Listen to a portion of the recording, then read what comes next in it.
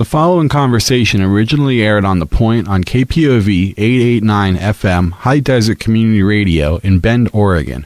Airing weekdays at 9 a.m., The Point is a half-hour locally produced show focusing on people and events in Central Oregon. Our guest today is Kenny Adams, Executive Director of the Fathers Group. The Fathers Group, a nonprofit focused on eliminating barriers to success for children from marginalized communities and, among many other community support programs, created the scholarship to celebrate Deshaun Adderley's legacy. The scholarship is open to Black and Indigenous people of color, students residing in the Central Oregon region of Deschutes, Jefferson, and Crook counties, ages 16 to 24. We'll also talk with Director Kenny Adams about the Ujima Youth Program that combines elements of leadership, academic achievement, cultural awareness, and self-care. The Ujima Youth Program strives to pass the truth on to the next generation, teaching them early what we learn late. I don't think it could be said any better. Welcome to the show, Kenny Adams. Thank you for having me. It's always a pleasure to be in the KPOV studios. Great. Well, Kenny, let's start out by just giving a brief background of the Fathers Group and what you guys. We've kind of discussed a little bit about what you're all about, but let's really elaborate on that. Well, the Fathers Group started out back in 2018, and it really we weren't a nonprofit at the time. It was really just a support group for. I actually started out with one father who was in crisis, and what we ended up doing was, he was dealing with. His child was having some racial bias incidents in school. And he didn't have a support system. The schools weren't really doing anything. The administration wasn't helping out. So what we ended up doing was we essentially, and I say we, I wasn't part of the group at the time, hadn't learned about the group until really around 2020, but formed around him and, provided support and helped him navigate through the system and, really start working on getting some accountability and justice for his child.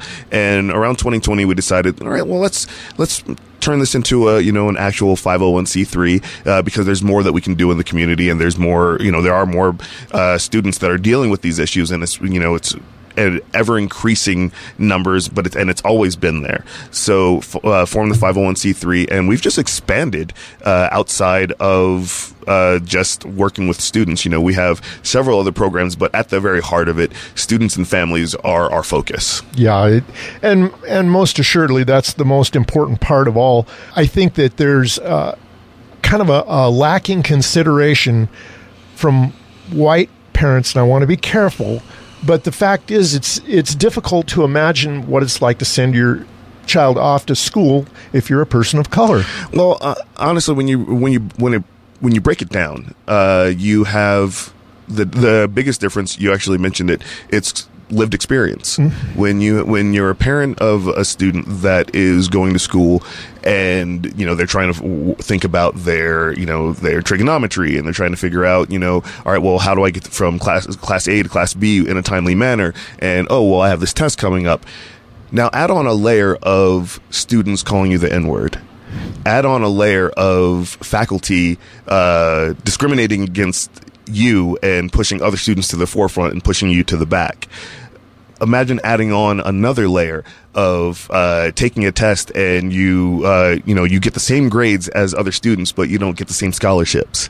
So when you have that as an added layer of lived experience, like you said, for a lot of and I like to, we're often referred to as African American. Well, then when you deal with Euro American parents that are that don't understand these issues, they dismiss them. And they're like, oh, well, it's not that bad. Or, oh, it's not like the 60s. In some cases, it's worse. So you have to have you have to have a mindset to be able to work with these students, work with the parents. There are a lot of Euro-American parents that adopt black children. So, and even then, they only get a small idea of what it goes through because they didn't go through that themselves. As a black parent of black children that go through the school system, when they come home and tell me these things that they're experiencing, it brings up a bit of a trauma response because these are things that I experienced when I was in school.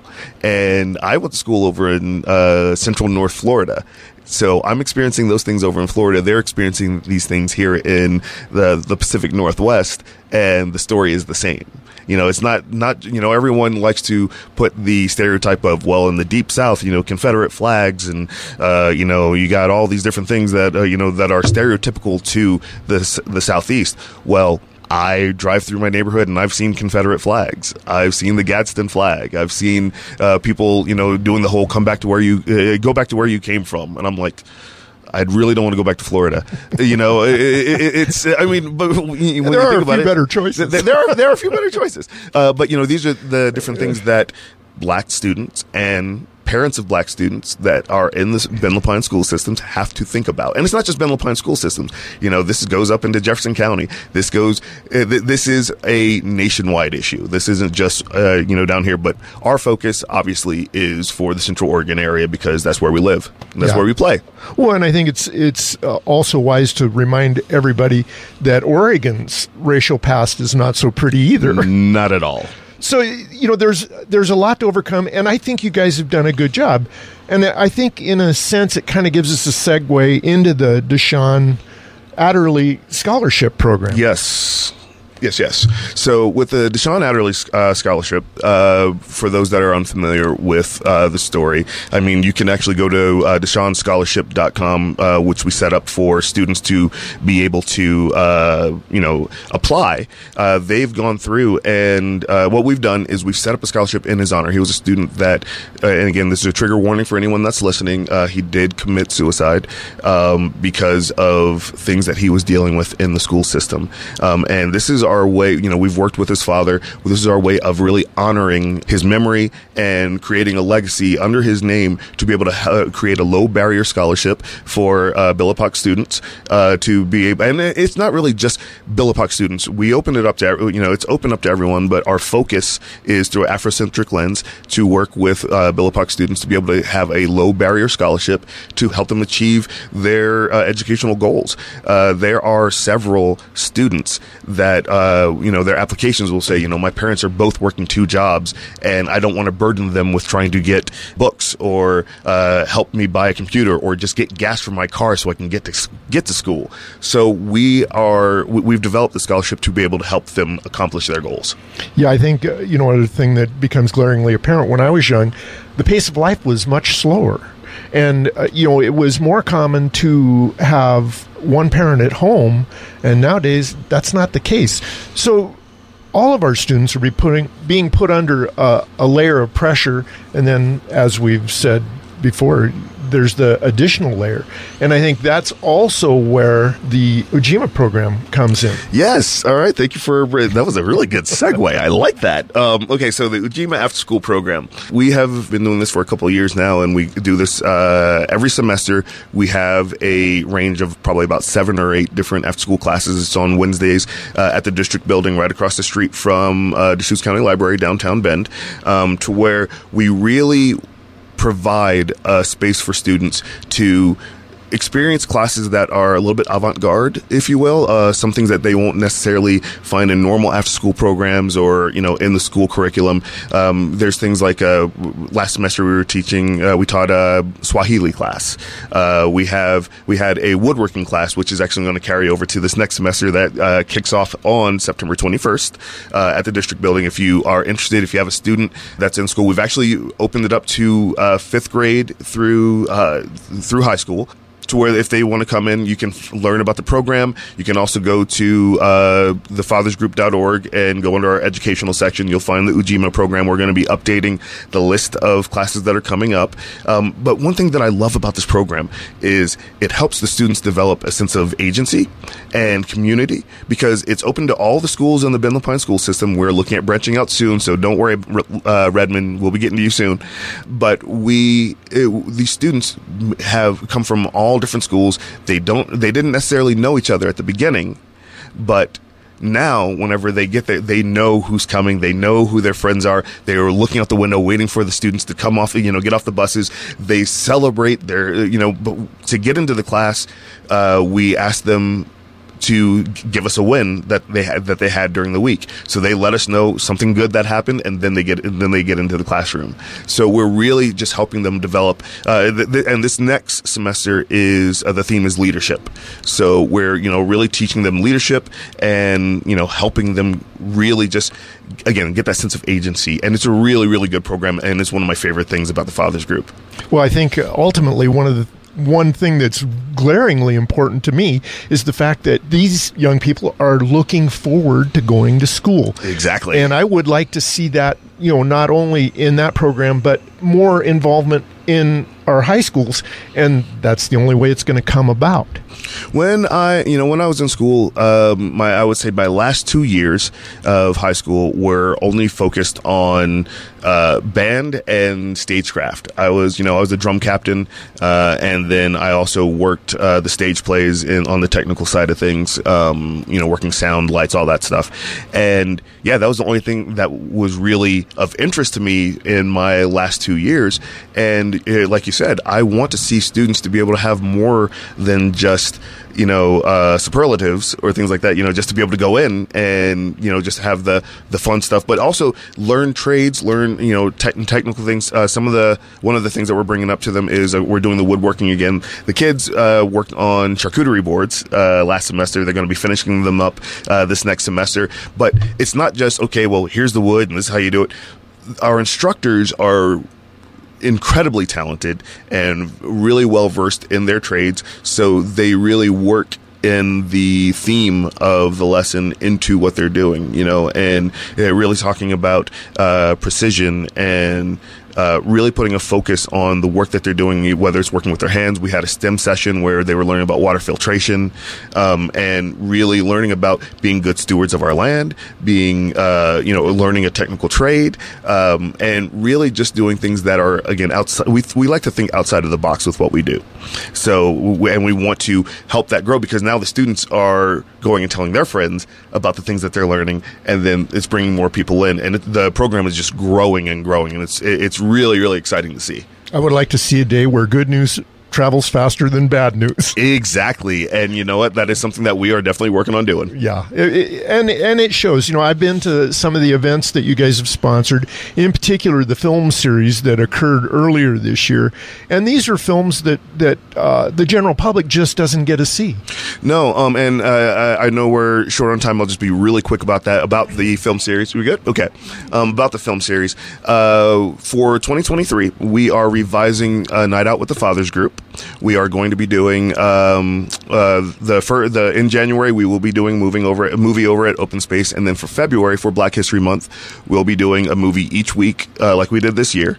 But then moving forward after that, a Night Out with the Fathers Group is going to grow into a lot of community-based events, to where one night we might do a roll bounce night at the roller skating rink, or we'll do a barbecue down in Drake Park, to where it's like, just come out, bring a picnic blanket, bring some frisbee stuff. Let's just have a nice picnic, family reunion style get together. Let's go out and maybe we'll have a hoop night, and anyone that wants to come play some basketball, we'll just go shoot around. It's just going to be a really community engagement is a big thing for us, and everything that, like you said, everything that we've done in 2022, I've had countless people come up and say, so are you guys doing this every month? Because I've never seen a party like this. I've never seen an event like this. Juneteenth was ridiculous. We had over 11,000 people come to Central Oregon, not just from living here, but we had people from Tennessee. We had people from Washington come down. We had people from Nevada. They traveled just because they heard about the festival that we were putting on, and they came to Central Oregon, and so many people came up to us who were like, we've never seen anything like this, especially not in Bend. Thank you for putting this out. We feel safe. It's inviting. The food is amazing. And that's just the type of event and quality we like to bring. It's absolutely great. We've all seen the involvement of Clifford Evelyn, the Redmond Clifford City Councilman, and this is part of his plan is, let's be proactive instead of being reactive. I had breakfast with Clifford the other day, and something that I like to say to everyone is, and this is something that we talked about at our planning retreat with the Fathers Group. We're tired of people acting but not taking action. They'll talk a lot of talk. They'll promise a lot of things. And then when it comes time to put the money where their mouth is, where the rubber hits the road, suddenly it's like I don't know if that's really going to work out in the plans that we have currently. Well, you know what? We're done with that. We're done with people giving lip service. If you're going to do something, do it. And we are going to make sure that people are held accountable for it. If you're going to promise something to the prioritized populations to where they are in crisis when they need something, and then when they're promised something, and then when they're like, okay, well, they said that if X happens, they'll be there to to help us out with that, and then they don't. That breaks trust in the community, and that creates so much damage when it comes to community relations. So it's now time to start working on making sure that people follow through. Said really eloquently, it's shut up and get up. Let's get going. Mm-hmm. And really that's what it boils down to. Is there anything you'd like to say in these final 3 minutes? Oh, you could. Don't give me extra time because I will talk. Everyone knows that I'm a talker. I can go on for hours. You can tell me to talk about a potato and I'll give you a dissertation. Really though, like I said, we have a lot of great programs that are coming up. Some things that we do want to put a focus on is volunteers. Getting community engagement with the programs that we're doing is imperative for success. We have to have people that are involved, and we're constantly hearing people, especially since 2020, saying that they want to get involved. And how can I help? And what can I do? Well, we're giving you plenty of opportunities with so many different initiatives. We have the Ujima After School program, like we talked about.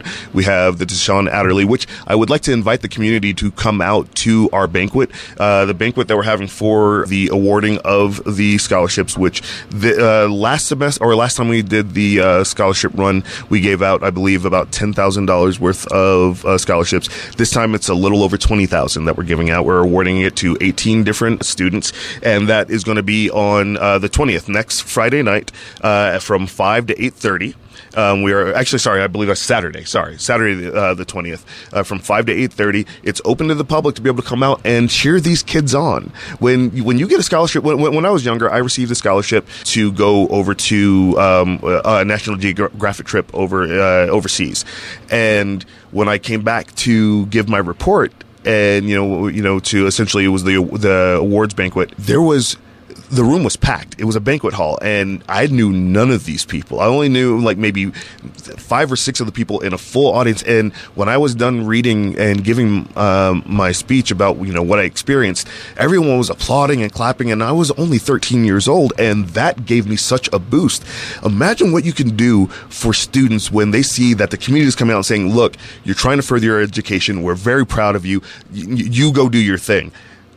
That is everything to a student. That will help boost and give them the right motivation and direction to be able to continue to succeed. So come on out to Open Space Studios. It's right behind the new Starbucks on 3rd Street.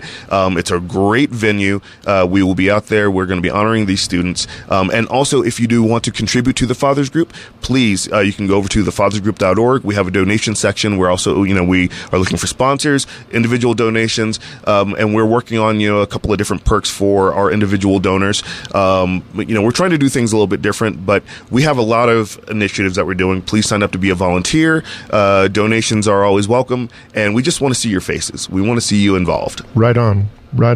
Yeah, and I have to say, I would be happy if I had a young and impressionable child to have them look at the examples that you guys have put forth in the Fathers Group.